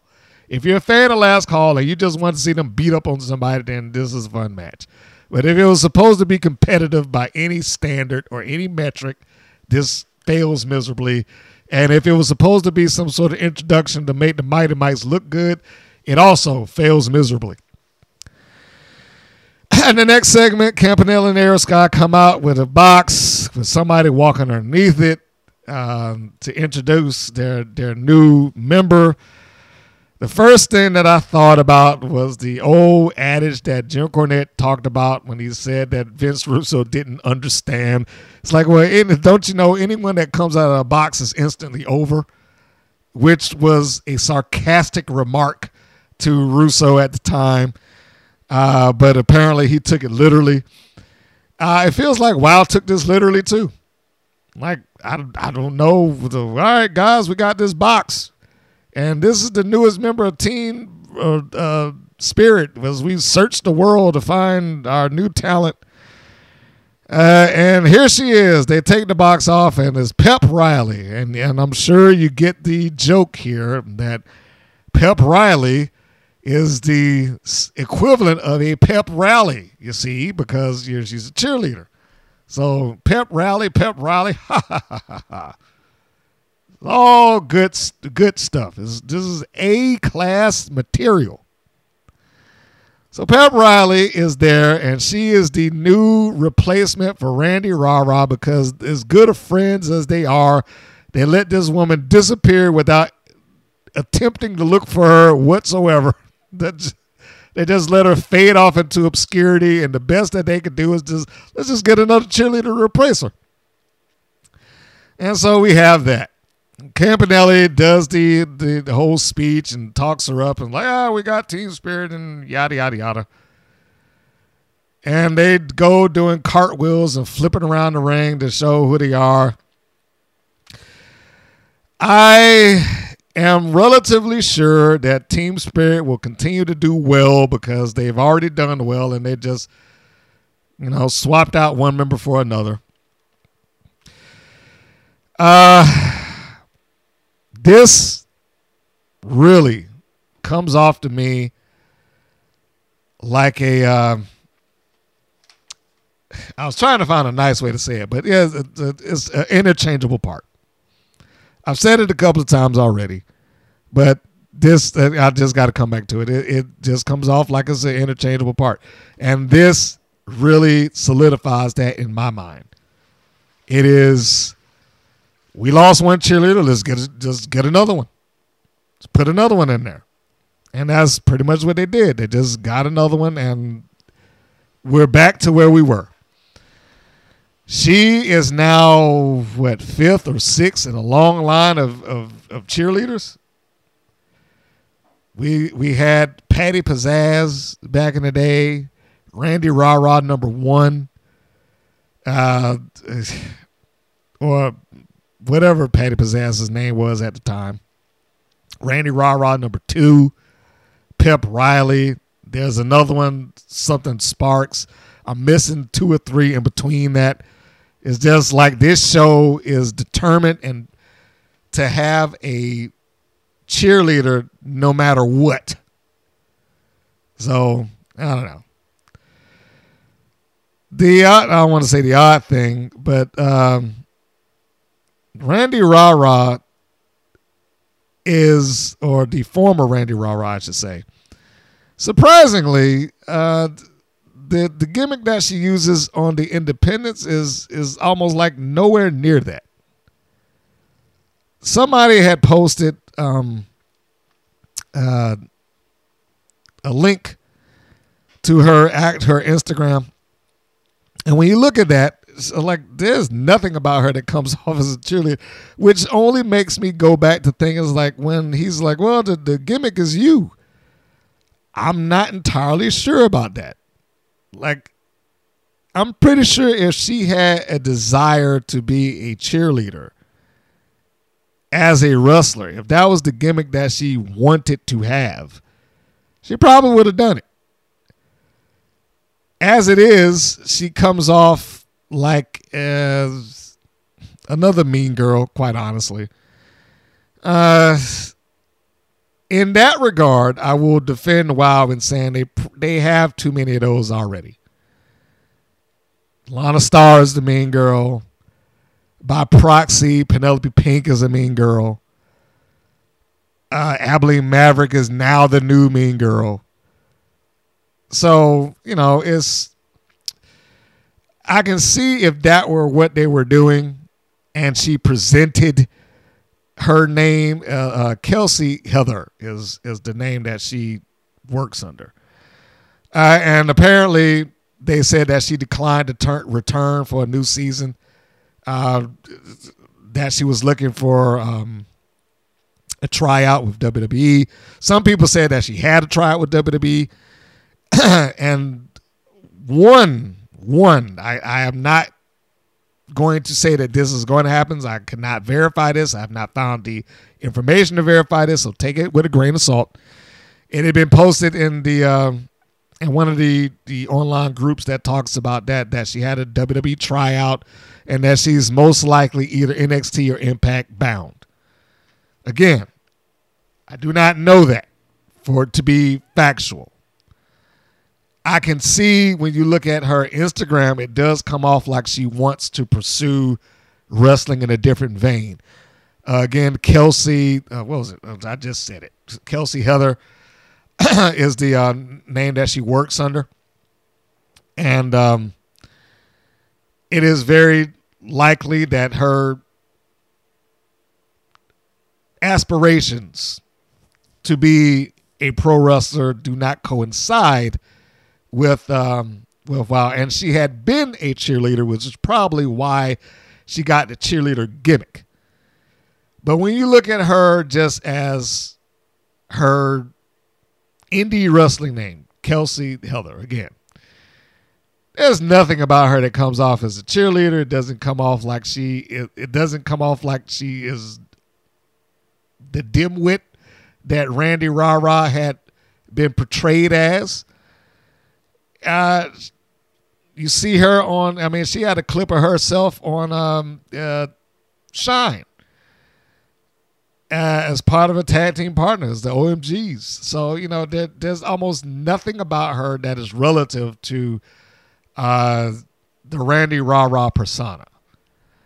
So I think that's probably the best thing there is that, she probably just left. Her aspirations do not coincide with what WoW has, and rather than to give up on the cheerleader thing, they just found someone else to slot into that spot. So we've got the first versions of the new Team Spirit being shown. Campanelli and Ariel Sky now have their third member, and I think I said it before. If I were a betting man, they're probably in one of the top teams in the running to winning that trophy. Then we go to the main event. The main event being Los Bandidos with Sophia Lopez for the tag team championship, mind you, versus the Tonga Twins. This match made it very difficult for me to care. Not that anyone there performed badly, but it made it very, very difficult for me to care about this. Why, somebody might ask if you're hearing this for the first time. I will tell you. This match took place on December 23rd, or at least aired on December 23rd. Not took place on, but it aired on December 23rd. In some areas, December 24th, either that Saturday or Sunday. Los Bandidos has not won a match in 3 months. Over 3 months. I'm being generous to say 3. Their losing streak goes back to the summer. August is the last win that they have on record. August 5th. Team that they defeated, Jennifer Flores and Steffi Slays. A team that loses to pretty much everybody. any other team that they went against that had any sort of track record in that company, the Mother Truckers, who they lost to multiple times. Miami Sweet Heat, who they lost to, another heel team who they lost to, I don't want to say brutally, but very convincingly. Team Spirit, who they lost to. The Tonga Twins, who the last time they fought them was also a title match. And they lost to them in September. This is very hard to bypass that and overlook it and say that, well, they have a chance now. They have lost and lost and lost and lost and lost. Why would I ever look at this match and think that, oh, okay, well, this is going to be different? The booking didn't even bother to try to give them some wins leading into a championship match or some wins leading into a major angle. Los Bandidos is done. They're done. They have nothing left.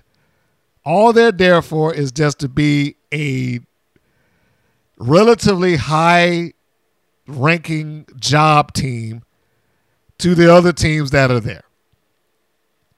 They can't buy a win. And Sophia Lopez, by proxy, is become a third or fourth tier manager. There was no reason for me to look at this match and think anything differently. How did they even get the match? That wasn't even explained. I mean, beyond the fact that you could always pass it off like, hey, well, the Tonga Twins just have an open contract. You could always pass it off as that. That is always the possibility.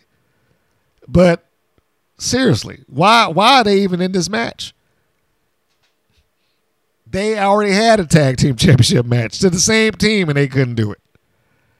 Then they lost to the Mother Truckers. Then they lost to Miami Sweet. I mean, they lost to everybody. Why are they even here? They have been jobbed into oblivion. And whereas, I want to give them the credit to say, whereas they have performed well, probably better than the Tonga Twins deserve. Not that they're bad people, but between the two of them, I would say Los Bandidos, who are, they're not sisters, but between the two of them, Sanchez and Rivera come off as the more polished team, but they don't get that. They do not get the opportunity to really shine like that. They should have had some kind of wins leading into a championship loss or leading into a major angle loss, especially if they were going to be attached to Lopez because, like I said, it makes Lopez look bad by proxy. I wrote down on my notes when I was watching this, the Bandidos performed great, but they have no resume of victory for me to care about this. The bulk of the match is them cutting off Chaos. They putting the heat on her once they cut her off. But it's essentially what you would expect out of it. They double team her for a little while. Chaos tags off to her sister Kona. Kona comes in, she does the cleanup, and then they just win. They do a double Samoan drop, and they beat them flat. There's no debate to it. They just win. This is absurd to me. I'm sure there are, the wild faithful like, this match was fantastic. I mean, never mind the fact that the video of this match is like 8 minutes long. 3 minutes of that is the intro. So the match is probably about 4.5, 5 minutes. Now, I will admit this much, because I know I get on them with their time frames a lot. When you are an hour program, it is very difficult to squeeze out a match that's going to go 10 and 15 minutes long, unless you're going to sacrifice, a good chunk of your show. That much is absolutely true. But every once in a while, it would be nice if they did allot some time to make the match look like it was a lengthier, more intricate contest instead of just, we're going to do these 4 minutes and then we'll just beat you clean. We'll beat you flat in the middle, which is what it was. It was just them beating them flat in the middle, and that's what happened. McLean says that WOW represents the best women wrestlers in the world. I do not see that at all. They have some fantastic talent there. I'm not going to say that they don't. I will never discount that they have talented women there. As I just said, the Banditas. The Tonga Twins are talented. They probably need more polish, but they're talented. Jesse Jones. Fury, returning Amber O'Neal, former NWA Women's Champion, Abilene Maverick, former NWA Women's Champion, Exodus, Genesis. I could probably go on if I was picking through their roster. There's a lot of talented people there. WOW does not necessarily give them the platform to show that. And I think there are a few of them, I just talked about Randy Rara and her decision not to return at least this season. Along with Flores, we talked about her before. We talked about Wrecking Ball before. There are a few of them who I think desire a little bit more out of their wrestling than what they're getting right here. It's probably not meeting what they need out of their career. Leia Makoa, who is, left a couple of months ago. Twitch the Gamer, who left several months ago. And there are a few. But it also comes back to me feeling like, okay, this only shows how replaceable they are. No one there is a big enough star, which goes back to what I said about the Jeannie Buss saying that we want our own Rock or our own Cena.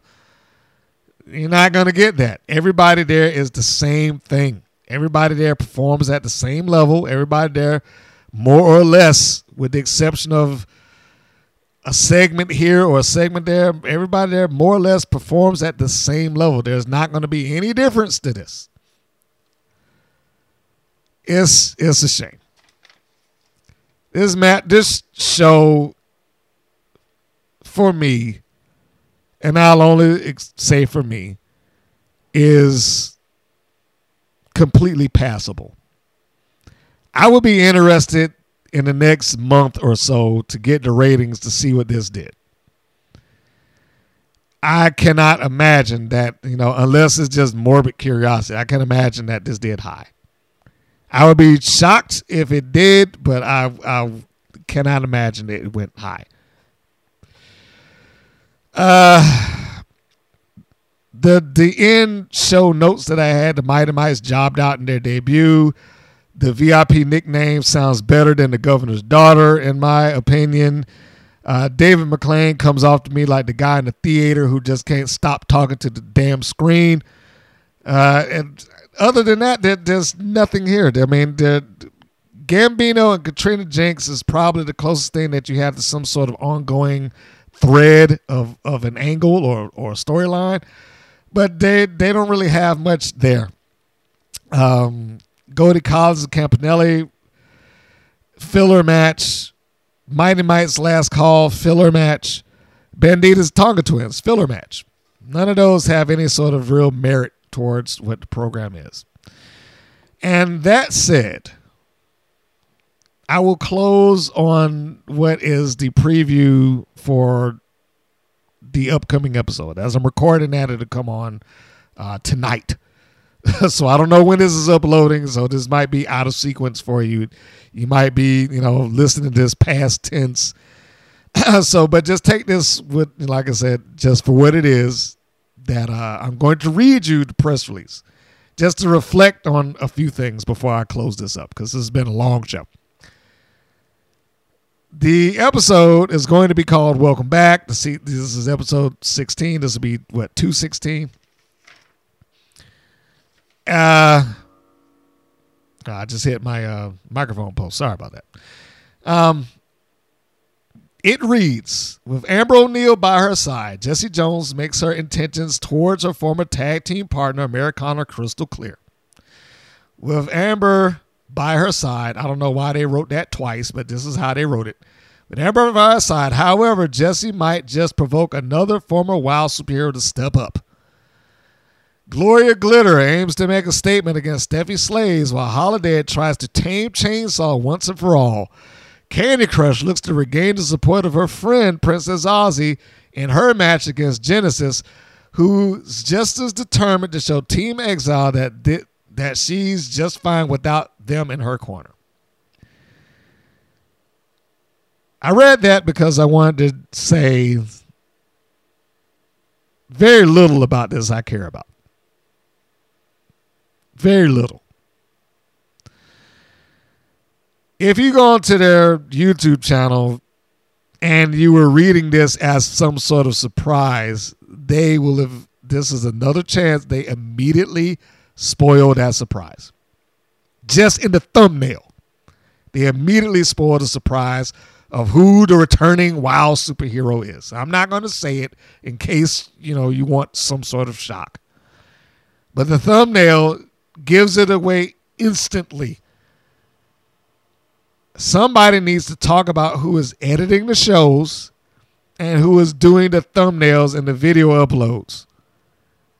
If you're trying to surprise the people that are watching your show, don't do things like this. Gloria Glitter, I'm fine with. We haven't seen her in a while. But really, it aims to make a statement against Steffi Slays. Come on. Holiday tries to tame Chainsaw once and for all. When have they fought each other to begin with? And quite honestly, I legitimately forgot about this feud. If I can call it a feud to begin with. I legitimately forgot about this. It's been so long. We haven't seen them interact in a month, and they still haven't even explained why they are at odds with each other, beyond the fact that they just walk up to each other every once in a while and they stare, and then the other one backs off. What is this even supposed to be about?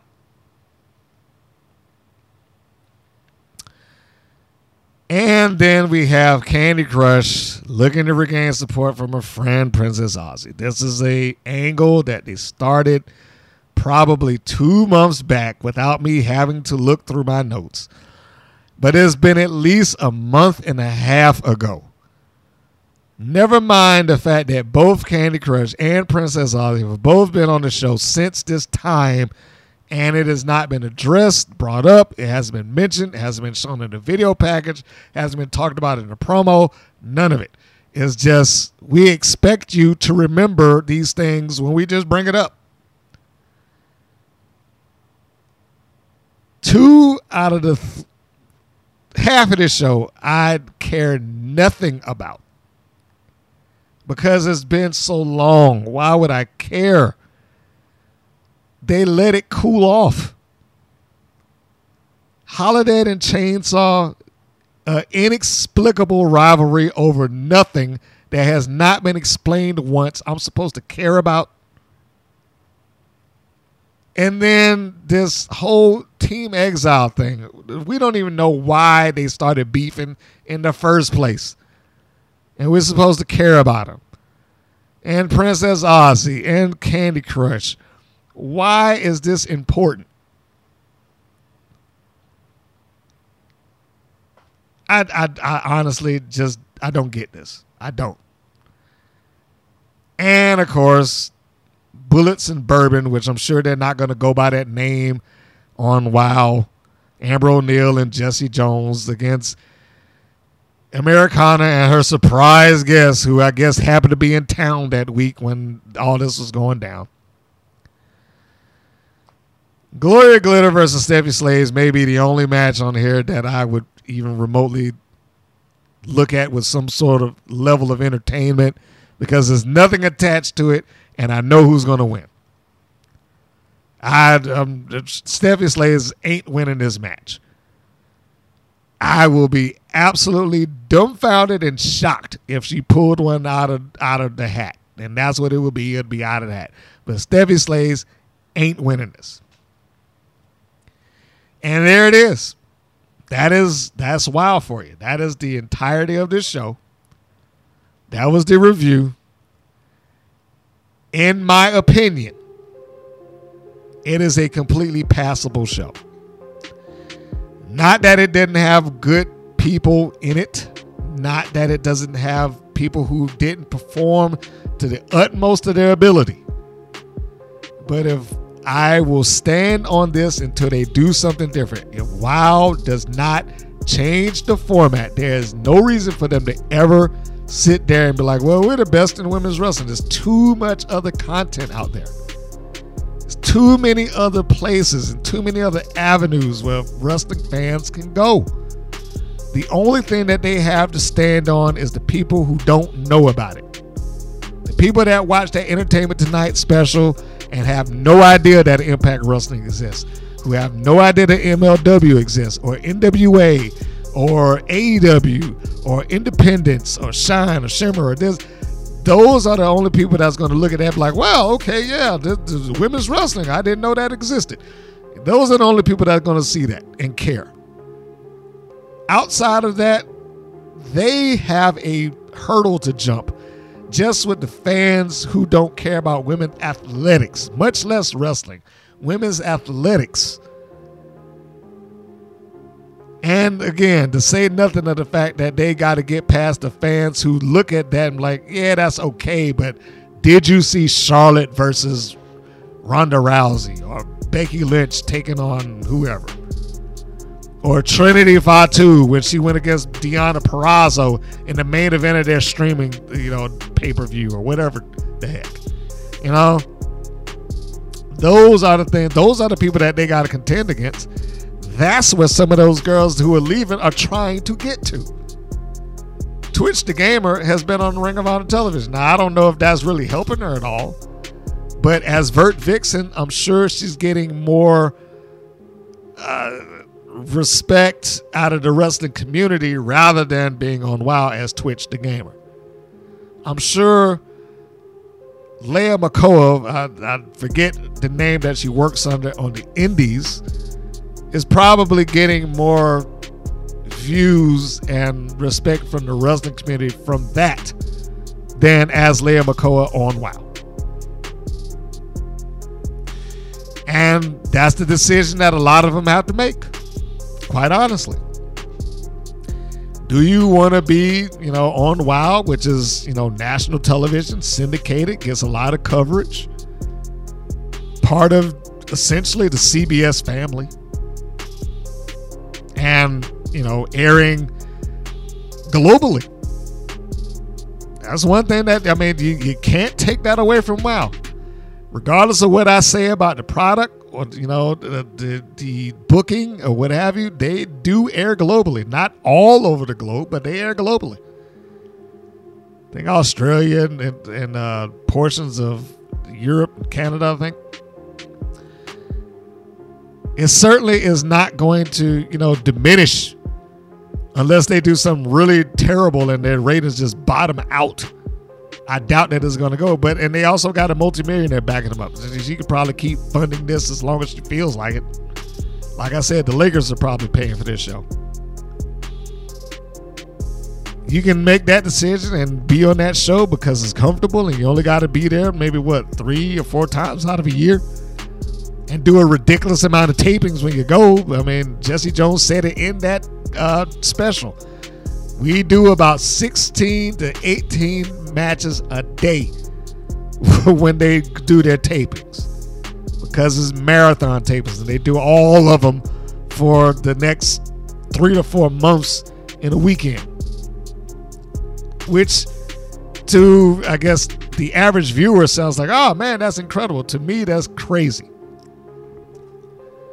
At least crazy in the sense of trying to keep some level of continuity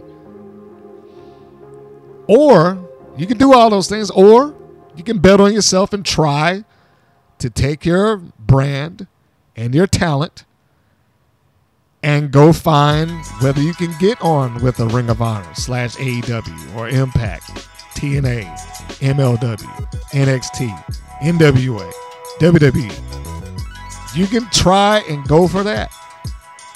And let's be fair. If you're at WoW right now, that's a solid, steady thing. Probably not enough for you to just quit your job over at this point, but it's a solid thing, and you know that you can come back to it.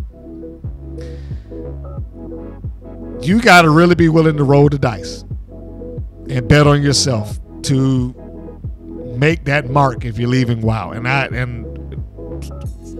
it's impressive to anybody that does.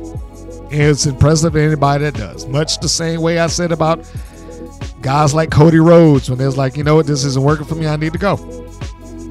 And maybe I'll come back one day. Might take 3, 4, 5 years, but maybe I'll come back one day. Some of those girls that left WoW, you know, they may have to do the same thing.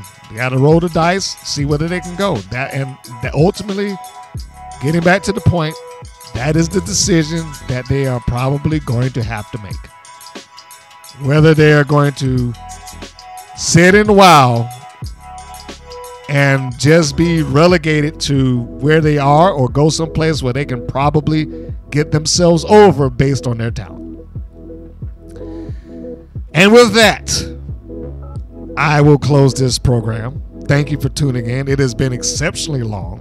Like I said, it was a lot to unpack. But I appreciate you tuning in. I hope the chapter mark has helped so you can jump to what you want to hear when you want to hear it. And if you are so kind, like, share, subscribe. If you're listening to this on your favorite podcast, please, download. You might want to leave a comment or like it there. Subscribe to it there. If you're on YouTube, like I said, do the YouTube things, like, share, subscribe. Your comments are always welcome. I appreciate it because some of you provide me with information that I was not aware of at the time. So if you know anything about some of these wrestlers that I have not mentioned or that I'm unaware of, please keep that information coming. I do love it. And I do love that you share it with me. Also, for those who are new and have not found that, you can find all links to everything that the WPN and this program does on the website, WPNWrestling.com. Everything that I do, or all links, feed out to that.